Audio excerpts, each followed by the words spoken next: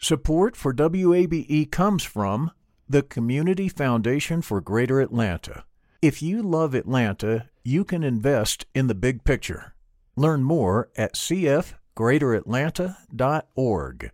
I'm Earlonne Woods. I'm Nigel Poor. We're the hosts and creators of Ear Hustle from PRX's Radiotopia. Ear Hustle is a show about life inside prison, but it's not your typical prison podcast. In this next season, we've got stories about the objects people keep inside their prison cells, about residents in a women's prison who say they want to stay there, and the most beautiful prison garden. Earlonne, I will never forget it. Ear Hustle. Stories about life on the inside, told by those who live it. Find Ear Hustle wherever you get your podcasts.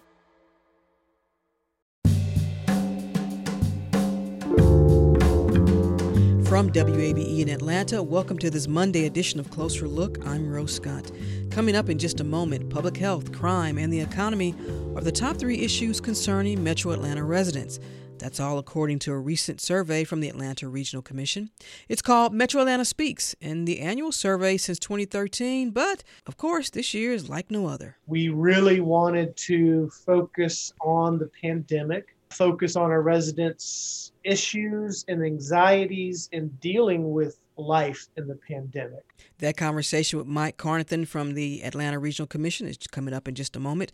But first, this Democratic presidential electors convened at the state capitol today to solidify Vice President-elect Joe Biden's win in Georgia.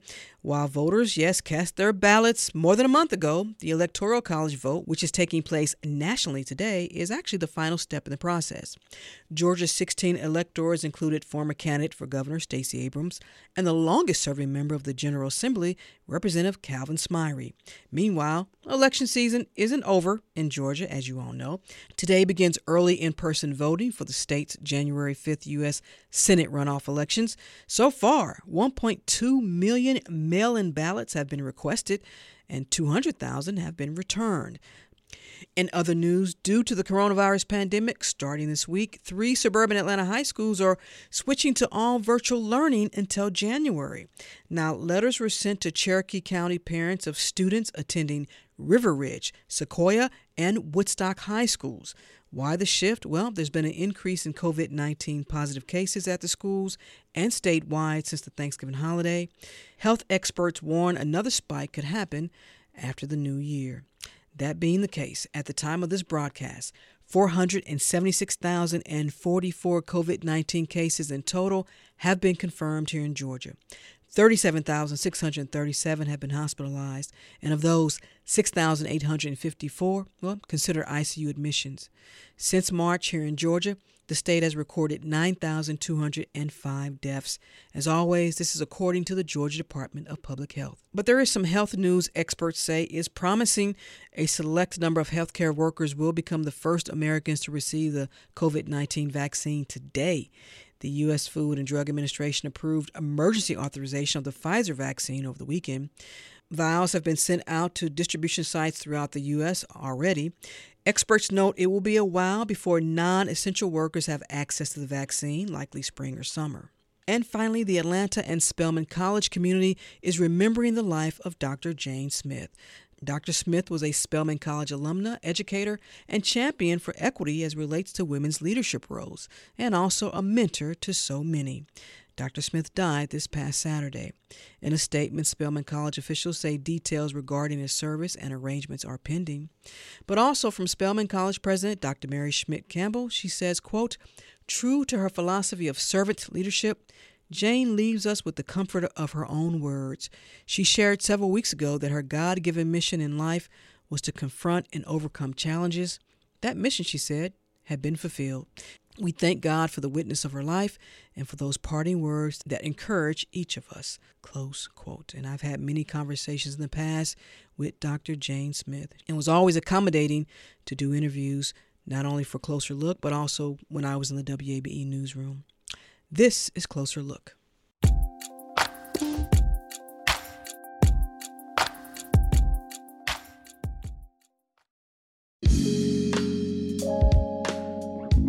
And Closer Look continues now here on 90.1 WABE. This is Atlanta's Choice for NPR. I'm Rose Scott.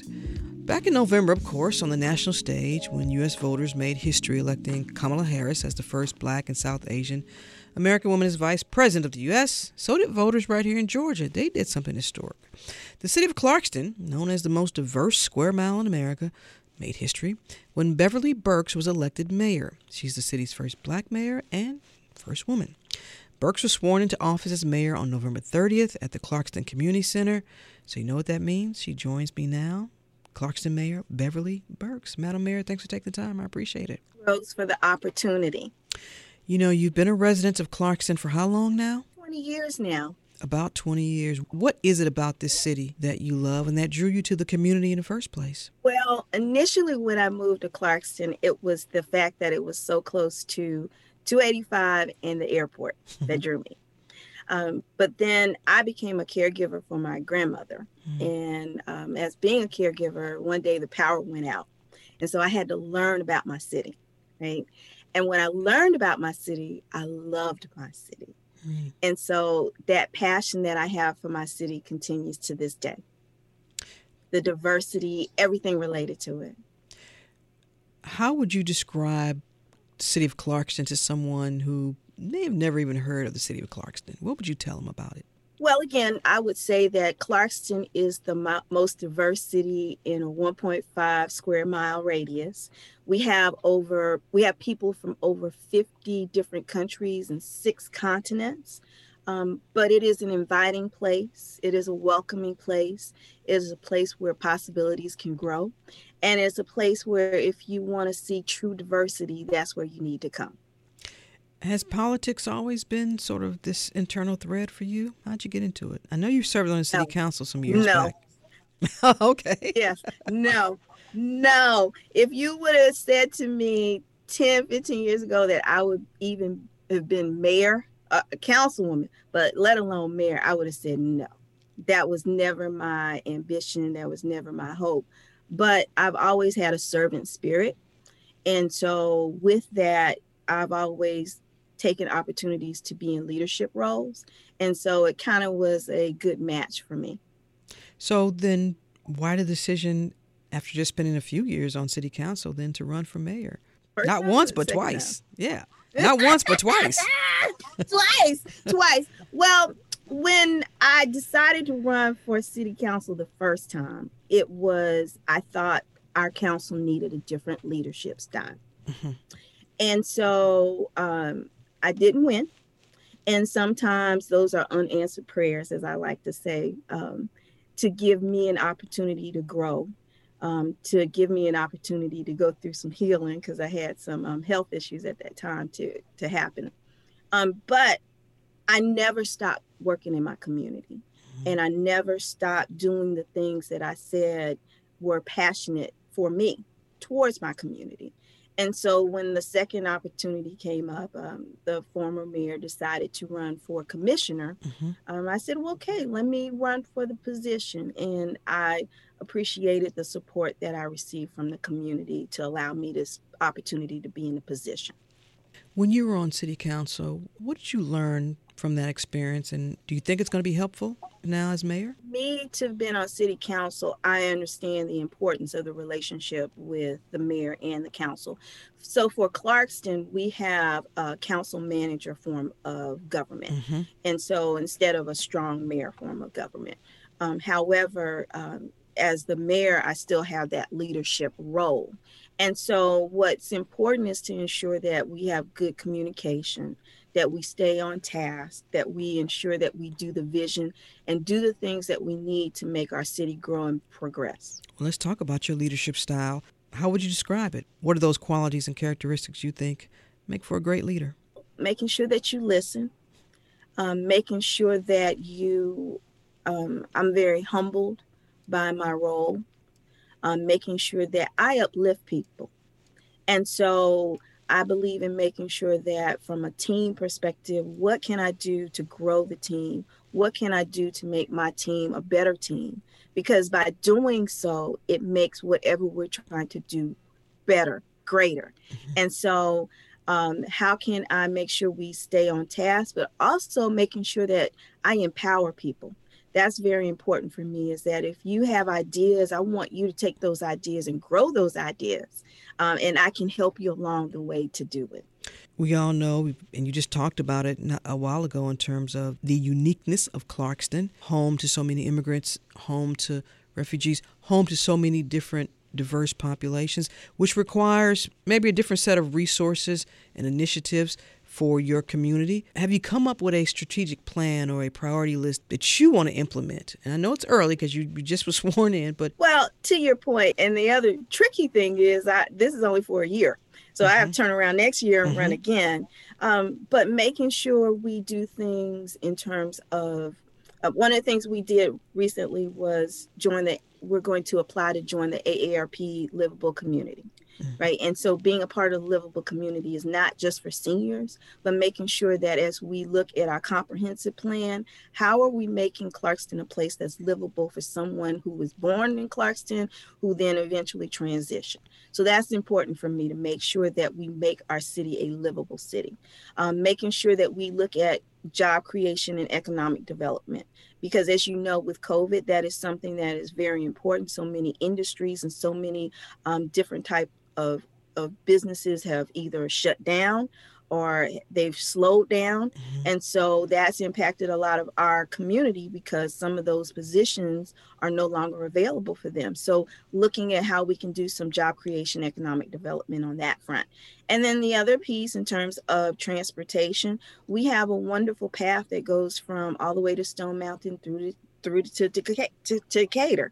And so with that, it's how do we encourage pedestrians and cyclists to utilize that? And that is a draw to have people to actually come into our city and see more about our city. In terms of square miles, I mean, the city of Clarkston is not that big. When you talk about economic development, you're talking about already building upon what's existing within the city. Are you open? Do you want more new development to come in that might disrupt either some of your green space or disrupt some of your residents? You know, that's been a problem in the past.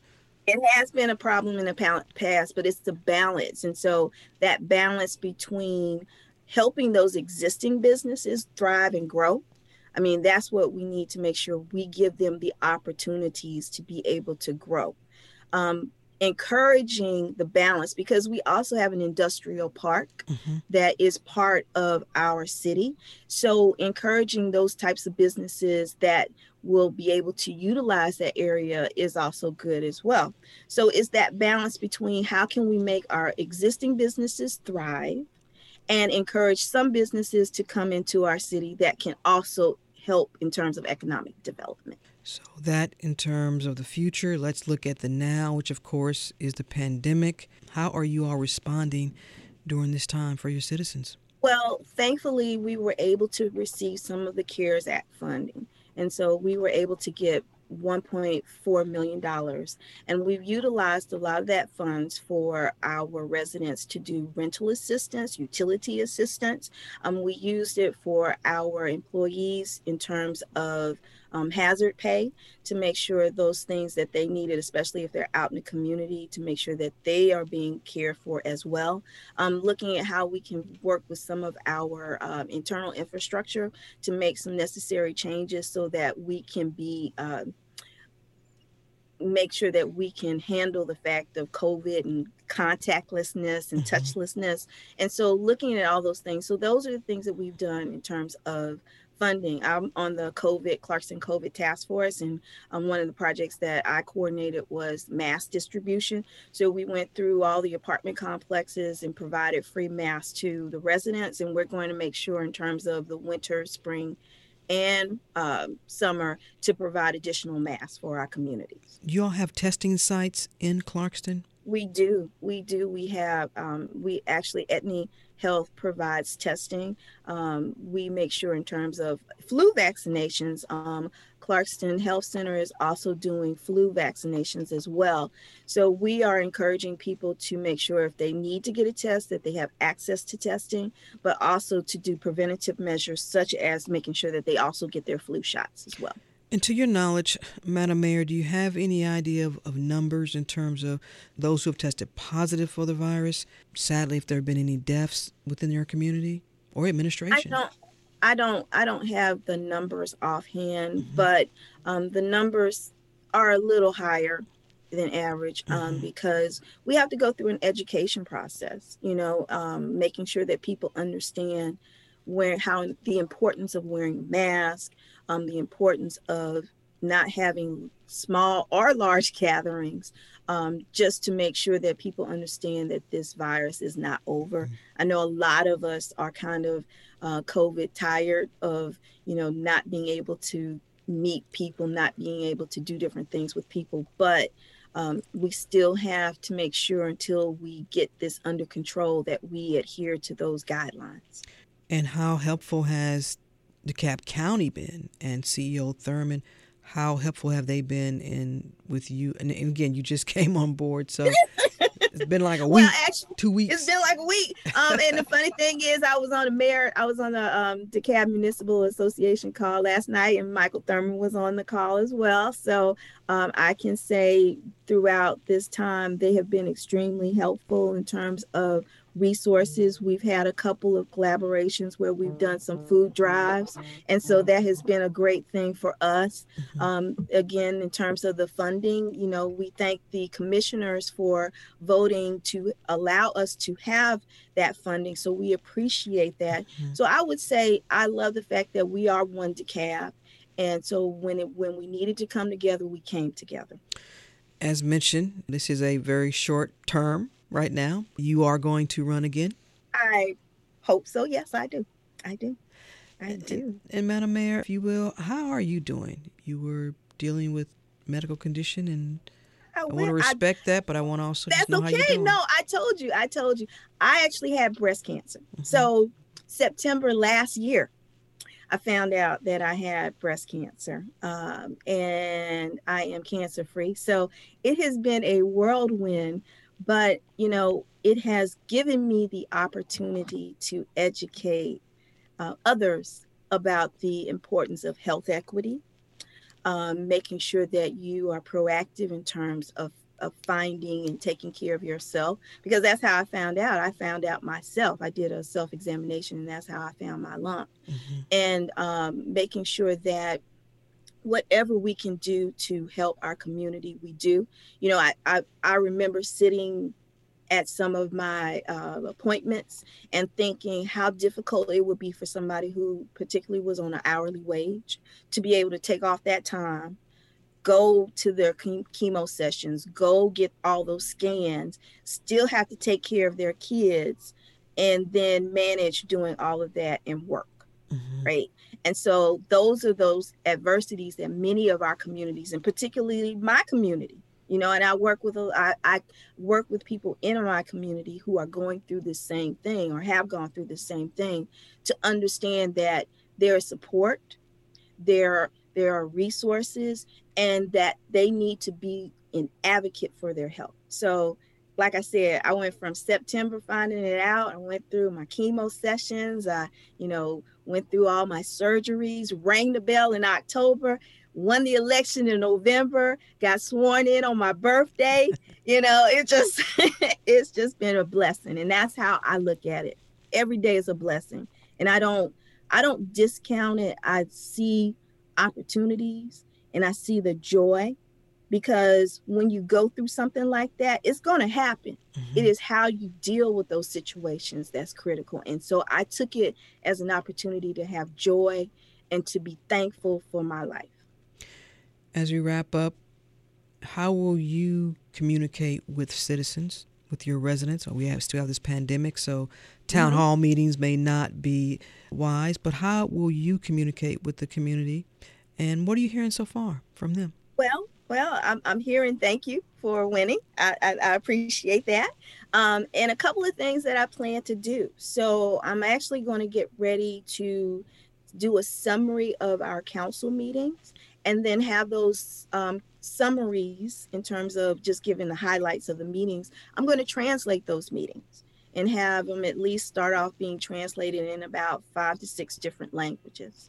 I'm going to try to make sure that we do listening sessions, because I don't know all the answers and I don't know all the issues and problems that our community is facing right now. So I have to be humble enough to say, what are some of your concerns, and take this opportunity, whether it's a Zoom, whether, even though we're in this cold weather, maybe we have to do something creative outside, where we space out and we have those conversations.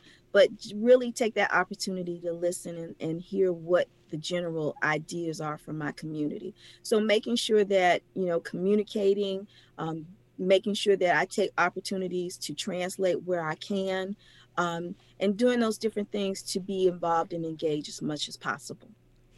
City of Clarkston Mayor Beverly Burks. Madam Mayor, thank you so much for taking the time. Also, best of luck to you. We're glad to hear that you are cancer-free. Thank you so much. Thank you, Rose, and thank you for again for this opportunity.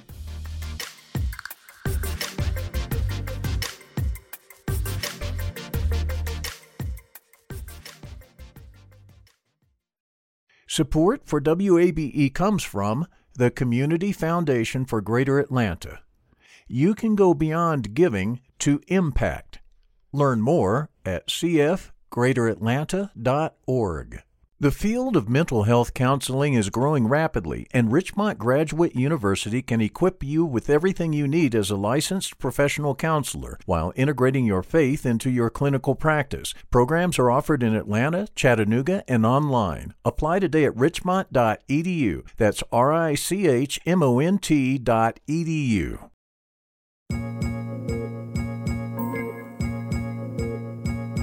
And Closer Look continues now here on 90.1 WABE, Atlanta's Choice for NPR. I'm Rose Scott. How many times have you heard me say this? It's been quite a year.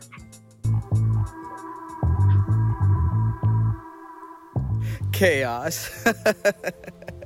It's just everything that happened, from politics to just the coronavirus to society. It's just nobody expected it. Everything happened at the same time. Nobody was prepared for anything. It was just craziness.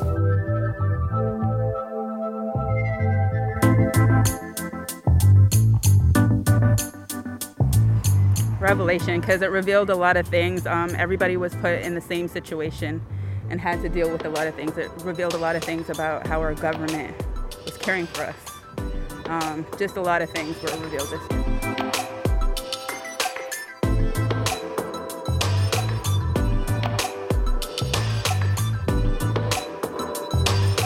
Shocking. Just so many things have happened that I don't think anyone could plan for or expect or even imagine in their wildest dreams, and it's all happened this year.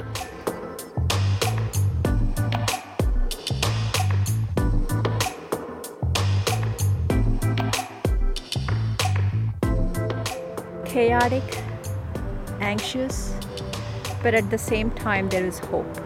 So it was hope is the word that I would look for.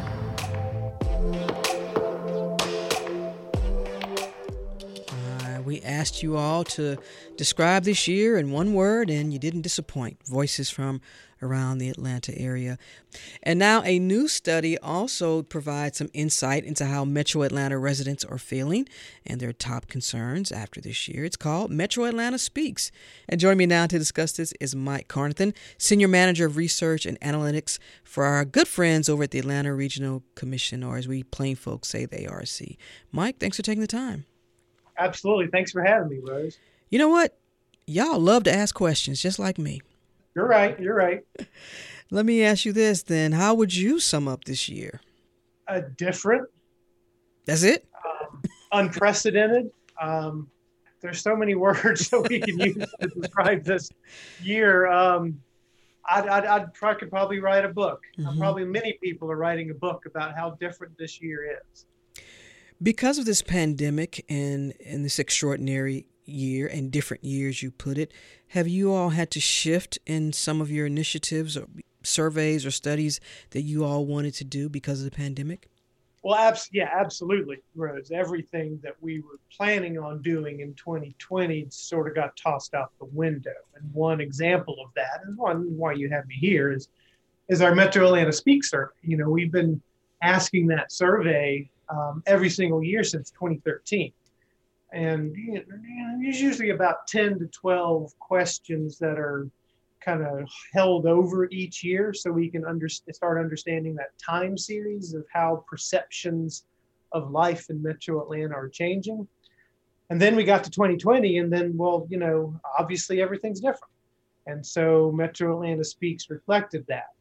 We really wanted to focus on the pandemic, focus on our residents' issues and anxieties in dealing with life in the pandemic. And all of this is with the hope that, maybe we can provide some information about what we can begin to think about post-pandemic life. Because, we're not there yet, but we're getting there, and understanding our residents' anxieties in getting there, I think is critical information for our decision makers to have. So with you all releasing this survey every year, which actually started in 2013, correct? Yes, ma'am. So with these surveys that you all do every year, what do with that, and who gets to read these surveys? What benefit does it serve to the community? I mean, I always say the highest and best use of this data are the conversations we have. Which is why, we love coming on your show, Rose, because we want to spark conversation out in the community.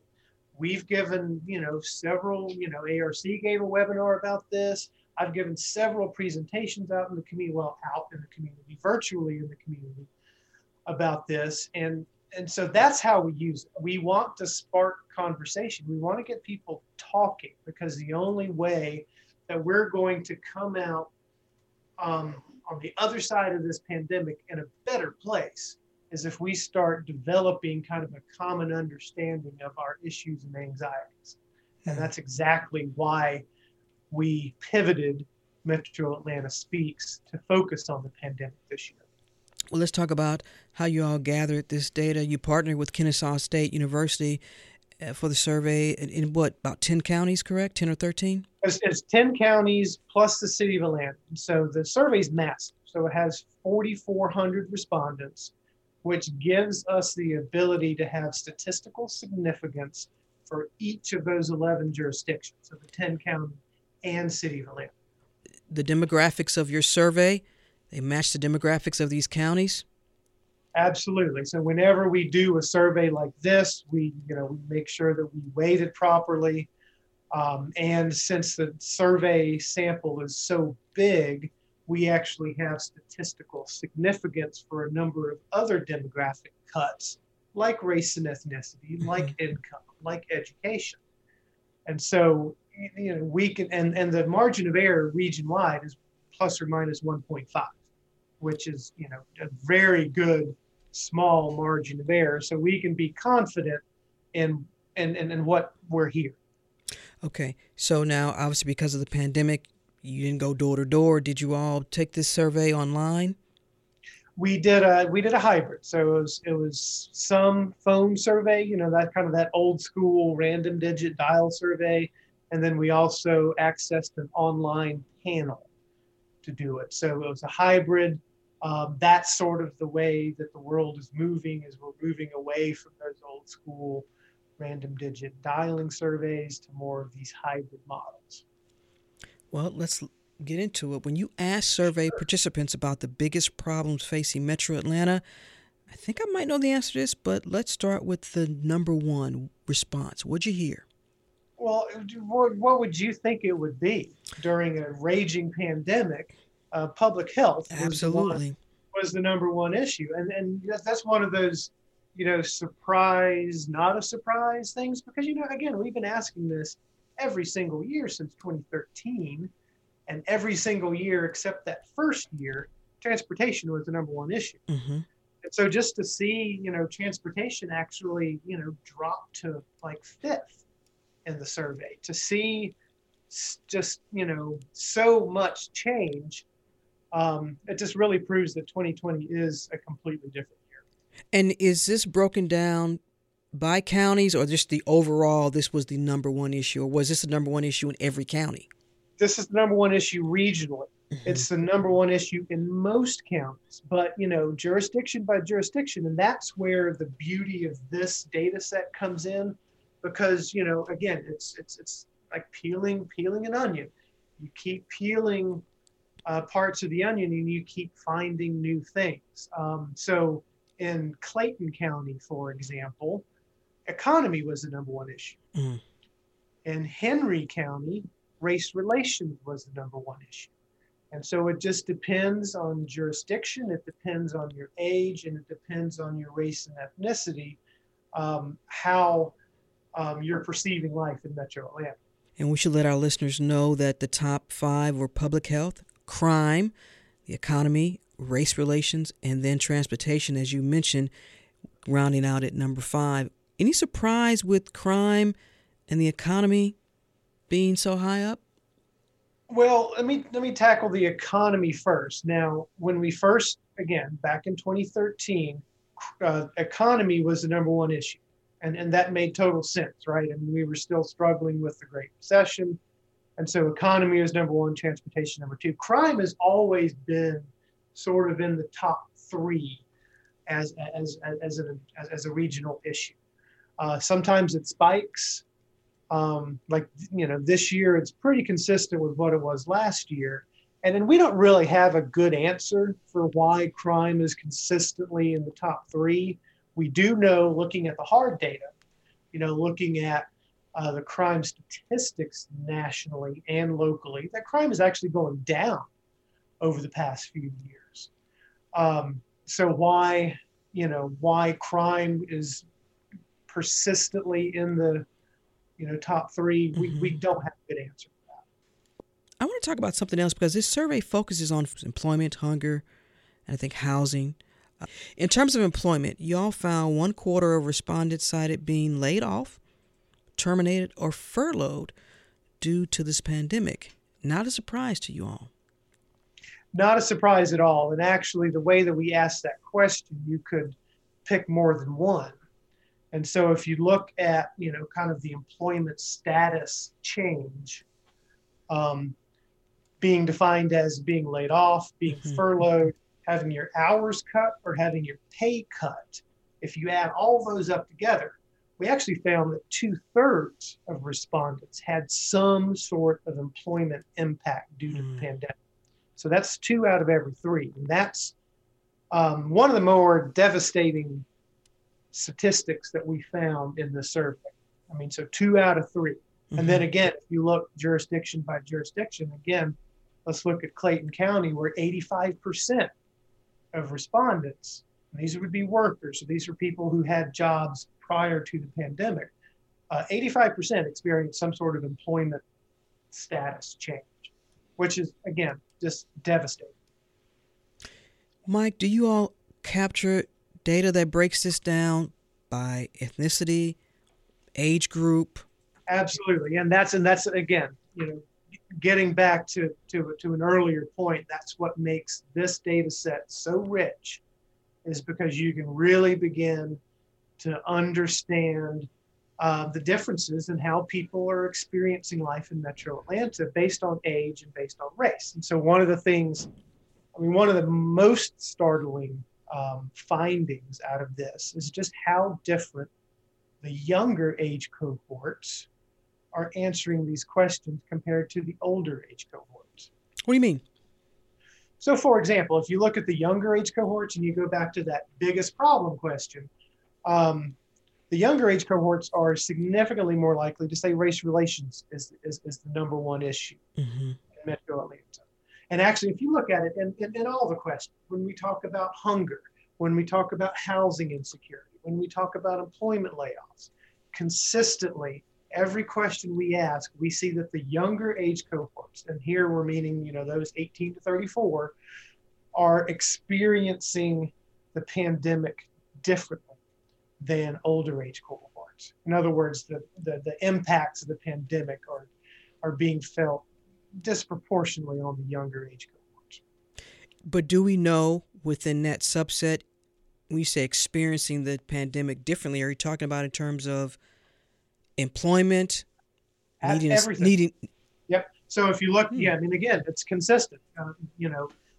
Younger age cohorts are more likely to have gone to a food bank to get food. They are more likely to indicate struggles in paying next month's rent or mortgage. They are more likely to have experienced one of those employment shocks. And it's just, and it goes on and on and on throughout the whole question. And what we're seeing is, we're seeing a, it's not a clean dichotomy, but there's big differences just based on age of experiences here in Metro Atlanta. Mike, you all added a new question to this year's survey about discrimination. Why did you want to put that in there? Well, I mean, we're experiencing a economic downturn. We're experiencing a public health pandemic, and we're also experiencing a racial injustice pandemic. This was the time to start understanding how our residents are feeling about the racial injustice that everyone was seeing this summer. Mm-hmm. We felt that it would be neglectful of us to not ask that question. So we did add that question for the very first time. And again, the results are startling, and they were startling not only in the percentage of folks indicating that discrimination is a big problem, but it's also jurisdiction by jurisdiction and age and race cohorts, just how differently we're viewing racial discrimination. Mike, as we wrap up, what is next for you all at the Atlanta Regional Commission in terms of trying to get feedback and get a snapshot of what's taking place around the area here in Atlanta and the research that you all do? What's next? We're heading into 2021 in terms of the vaccine, or in terms of just the pandemic in general, when and how we're all going to come out of this. Might that change your next approach in getting the feedback you need from citizens? Yeah, we're trying to remain nimble, but one of the things that we want to make sure, and we're partnering with anybody and everybody in the region to think about this, is we want to make sure that we emerge on the other side of this pandemic in a stronger place than we were coming into it. And it goes back to that old adage, never let a good crisis go to waste. Let's learn from this, and let's learn about our vulnerabilities that we had going into this pandemic, the vulnerabilities that are being exposed and being exacerbated by this pandemic. Let's learn from that and make sure that that we build a stronger system moving forward. Because if we just go right back to where we were before the pandemic, I think we've lost a big opportunity. And so again, what we're going to be focusing on is conversation. We're going to be talking about racial discrimination. We're going to be talking about, the wealth gap, 2 questions that we asked in the survey. We're going to be talking about how different younger age cohorts are viewing life in Metro Atlanta versus the older age cohorts. And again, the highest and best use of these data are the conversations. Well, and then I think we all can add that also coming out of that is execution to help address the issues. But, perhaps those who have the ability to do that will do that. Mike Carnathan is a Senior Manager of Research and Analytics for Atlanta Regional Commission. Thank you for taking the time, as always, and thank you all for the work that you're continuing to do over at the ARC. We really appreciate it. All right. Thanks for having me, Rose.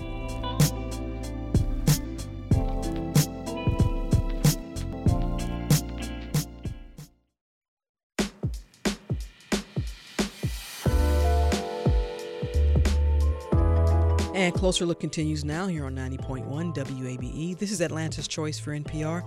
As always, I'm Rose Scott. There have been many proposed solutions regarding easing the burden of student loan debt, from total forgiveness to forgiving up to $50,000 of student debt for borrowers with an earned income less than $250,000. Now, those are just 2 ideas. However, understand this. It is estimated 45 million borrowers collectively owe just about $1.6 trillion in student loan debt. Raise your hand if this is you, because you're not alone. In fact, here in the United States, student loan debt is second only to mortgage debt for consumers, with making it higher than credit cards and auto loans. Now, if he keeps his promise and can get support from Congress, President-elect Joe Biden has a few ideas about student loan debt. Here's Biden last month answering a question about his student loan debt plans. It does figure in my plan. I've laid out in detail. For example, the legislation passed by the Democratic House calls for immediate $10,000 forgiveness of student loans. It's holding people up. They're in real trouble. They're having to make choices between paying their student loan and paying their rent, those kinds of decisions. It should be done immediately. In addition to that, as you know, I think that everything from community college straight through to doubling Pell Grants to making sure that we have access, free education for anyone making under $125,000 for 4 years of college. And there is a program that exists now under the law that forgives student loans for being able to engaging in public service. I'm going to institute that fundamental change in that so it's able to be available to everyone that in fact is engaged. It's not being very well managed right now. So I'm going to do all of those things. Now, while it remains to be seen what exactly a Biden administration will be able to do regarding student loan debt, here in Georgia, a new report breaks down this debt burden. From the Georgia Budget and Policy Institute, the report titled How Student Debt Worsens Racial Inequality reveals debt burden varies widely by race, ethnicity, and a number of other metrics. Well, joining me now to talk more about the report is Jennifer Lee, Senior Policy Analyst with the Georgia Budget and Policy Institute. Jennifer, glad to have you back on the program. Thanks for taking the time. Thanks for having me, Rose. Let's begin with this because odds are you are not surprised by the following. According to educationdata.org, since 2003, the national total student loan debt balance, and this blew my mind, Jennifer, has grown by 602.5%. I imagine that is not lost on you. Yeah, we've seen a big increase in student debt across the country and in Georgia. And that increase has two main causes, one of which is not worrying and one of which is extremely troubling. Okay. The not worrying part of that is that more students are going to college. Mm-hmm. So that is a contribution. We want more students to go to school. We don't want them to borrow excessively in order to do so, but that does contribute. But the other factor is, as you've seen, that college has gotten very expensive for a lot of students, forcing them to borrow. So a lot of the responsibility for paying for college has shifted to students in a way that hasn't been the case in the past. And we're going to dig into that a lot deeper. And by your own reporting, you all were able to determine 57% of Georgia college graduates carry debt. And of those who do, the average debt burden is $28,824. And Jennifer, from what we discovered, that's only about $5,000 less than the national average, which is just over $32,000. You mentioned the reasons for that, but in a state like Georgia, does this mean it's just going to continue? We're going to see that increase. Could we get to a point where the average debt will surpass or catch up even closer to that national average of $32,000? Well, I think if we don't do anything to make changes, that we're going to see that debt continue to increase. And one of the big reasons is that, as I mentioned, we've seen that cost shift to the students in a way that it hasn't before. And what I mean is that the state and other sources used to pick up a lot bigger portion of the cost. So for example, if it cost $100 to run a college, let's say, it used to be that the state would pay for about $75 of that and charge $25 for tuition. Now colleges are charging $50 in tuition. That's doubled. And federal Pell Grants haven't caught up. Wages haven't caught up for students who need to work and pay for living costs. So students are just expected to pay a lot more. So let's begin here as we dig into this by identifying based on race and sex, who's borrowing the most here in Georgia. I think I know the answer to this, but y'all are the experts here. So in Georgia, as in the rest of the country, Black students are the most burdened by student debt. They're significantly more likely to have to turn to loans to pay for higher education, and they're also borrowing larger amounts when they turn to loans. You all cite that women are the majority of college students in Georgia, making up, I think you all came up with 59% of the total enrollment in public colleges and 63% of non-profit private colleges and 72% of for-profit colleges. But despite the fact that they are more likely to graduate, women can expect to enter an economy where they are paid less on average. And now we get into another external issue when it comes to, okay, why are folks challenged with paying back their student loan debt? Here is an example of that. Yeah, that's a great example of how even if everyone had the same amount of student debt, they would experience that debt burden differently. So we know that women, even if they borrow similar amounts to men, when they graduate, there is significant wage gaps by gender. In addition, when you layer race and ethnicity on top of that are even larger, which means the same loan payment can represent a significantly heavier burden for women than for men, even in the same fields. And how many conversations have we had about that? If you're just joining us, I'm joined by Jennifer Lee. She's a senior policy analyst with the Georgia Budget and Policy Institute, and we're talking about a new report from the Institute, How Student Debt Worsens Racial Inequality. Let's get into something that you mentioned very early on, which was, while we know it's clear student loan debt has been increasing over time, Jennifer, your report is very clear. State and federal resources and funding have been declining.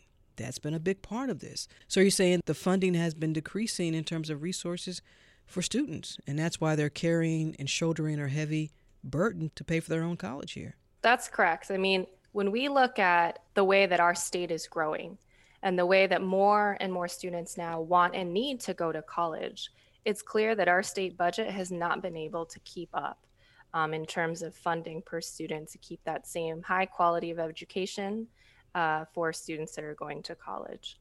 So when we look at per student funding, of course, there were big cuts in this most recent budget, but when we look in the very long term, there has been a very long-term disinvestment in higher education as our budget just structurally has not been able to keep up with college demand. What were you all able to reveal in terms of students who may have taken out these loans and then maybe didn't finish?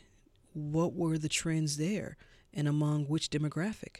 So that is one of the most troubling parts of looking at the student loan data, is that having student loan debt and a degree can be challenging, but having debt and no degree can be devastating for students.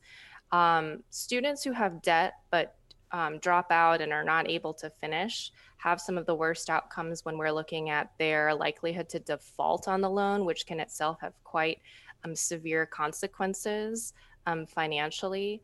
And so, and often many of the students who drop out and have that debt actually have very small amounts of debt. So because perhaps they were only able to go to college for 1 or 2 years, they actually didn't borrow that much, but that small amount of debt can really hurt their financial health because they don't have the degree that can help them in the job market. Your report also lists by institution some specific borrowing trends. For example, larger loans taken out at schools with more students from low-income families. And what stood out for me was at the top of this list, what we call our historically black colleges and universities: Savannah State, Fort Valley State, Albany State, and then Georgia Tech was in there, and Clayton State and Columbus State. Was that surprising to you at all as an analyst when you saw that? I would say it wasn't surprising, saying what we know about the demographics of borrowers, but it's still very striking when you see that list of students where the vast majority of students borrow and have the highest debt burdens, that it is the HBCUs. Because what it means to me is that Black students in particular are risking more to achieve economic mobility. And we've seen again that these institutions in particular, in other studies, have been extremely important for economic mobility in the state of Georgia, more than our predominantly white institutions or perhaps our flagship prestigious universities. The HBCUs have been so important for economic mobility in the state, but more and more Black students and other students who attend those institutions are risking more. And Jennifer, we have yet to mention how this pandemic will affect millions of borrowers and their ability to make student loan payments moving forward. Factor that in as well. And I know you all try to stay out of the politics of some of these issues, but I played that clip of President-elect Biden and some of his plans in his administration. Is that where the solution needs to begin from the federal level? I think a big help that the federal government can provide, I like to think of it in two different ways. What are we going to do for existing borrowers, and what are we going to do to prevent the student debt from happening for future students? For preventing student debt in the future, one of the things that the federal government can do is provide more funding directly to colleges and universities, and also in federal Pell Grant programs. It's better to never have taken a loan out at all than to try to come up with a program or some type of relief for students who have borrowed. That's primarily what the federal government can do going forward. And here at the state level, particularly as it relates to our public colleges and universities, I imagine we're talking about the state legislature being key here. The state legislature is key for sure because they control the purse strings to the colleges and universities.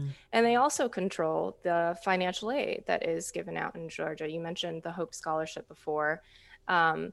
Georgia is one of only 2 states who does not provide need-based financial aid to their students in Georgia. So that is a key policy lever that Georgia could use. And Georgia is also actually the only state that has its own state loan program that is funded in the way that it is. And so it's unique in a couple of different ways, both with Hope and how we manage our own state loan program. Well, Jennifer, we just mentioned that R word again, the recession. But depending on whom you ask, some say we are already in a recession because of the pandemic or we're heading into one. What is your hope that policymakers make sure they're going to address this issue when you talk about student loan debt moving forward? I would hope that policymakers really see colleges and universities as a place that can help people, individuals, families, and the state actually recover from the recession. What we've seen in the past and what we're seeing now in the university system of Georgia is that when the economy goes down, more students enroll because they are investing in themselves and their skills for the long term, and perhaps they've lost jobs and know that they need to shore up their skills. So I hope that policymakers really see our higher education system as the workforce development system it is, and a place that needs to be invested in to help people find work and to get jobs in a very difficult economic environment. As we wrap up, and we know that obviously maybe policymakers and state lawmakers should read this report, who else should take note of this report? Well, I think that in addition to policymakers, folks in the business community could really benefit from thinking about student debt issues. As we said, there are a lot of places that businesses can plug in, from offering, paid internship opportunities and work-based learning opportunities to students, contributing to their own scholarship funds, but also to help people be able to pay back their loans and not contribute to the disparities that we see. Just making sure that they're having diverse hiring pools, fair hiring practices. All of that can help. One of the reasons, again, that we've seen that student debt burden affects women and racial and ethnic minorities differently is because of discrimination in the workplace. So that is something that businesses can look at when they're thinking about student debt. It's all tied together. Jennifer Lee is with the Georgia Budget and Policy Institute, and the report is How Student Debt Worsens Racial Inequality. We will have a link to Jennifer's report on our website. Jennifer, compelling information. Thank you so much for taking the time. I really appreciate it. Thank you. That's it for this edition of Closer Look, which is produced by Grace Walker and LaShawn Hudson. Our engineer is Shelley Canavy. If you missed any of today's program, it's online at wabe.org/closerlook. And of course, you can listen to Closer Look weeknights at 8 p.m. and listen whenever you want, because Closer Look is now available as a podcast. Just visit NPR One or your favorite streaming app and subscribe. This is 90.1 WABE, Atlanta's Choice for NPR. I'm Rose Scott.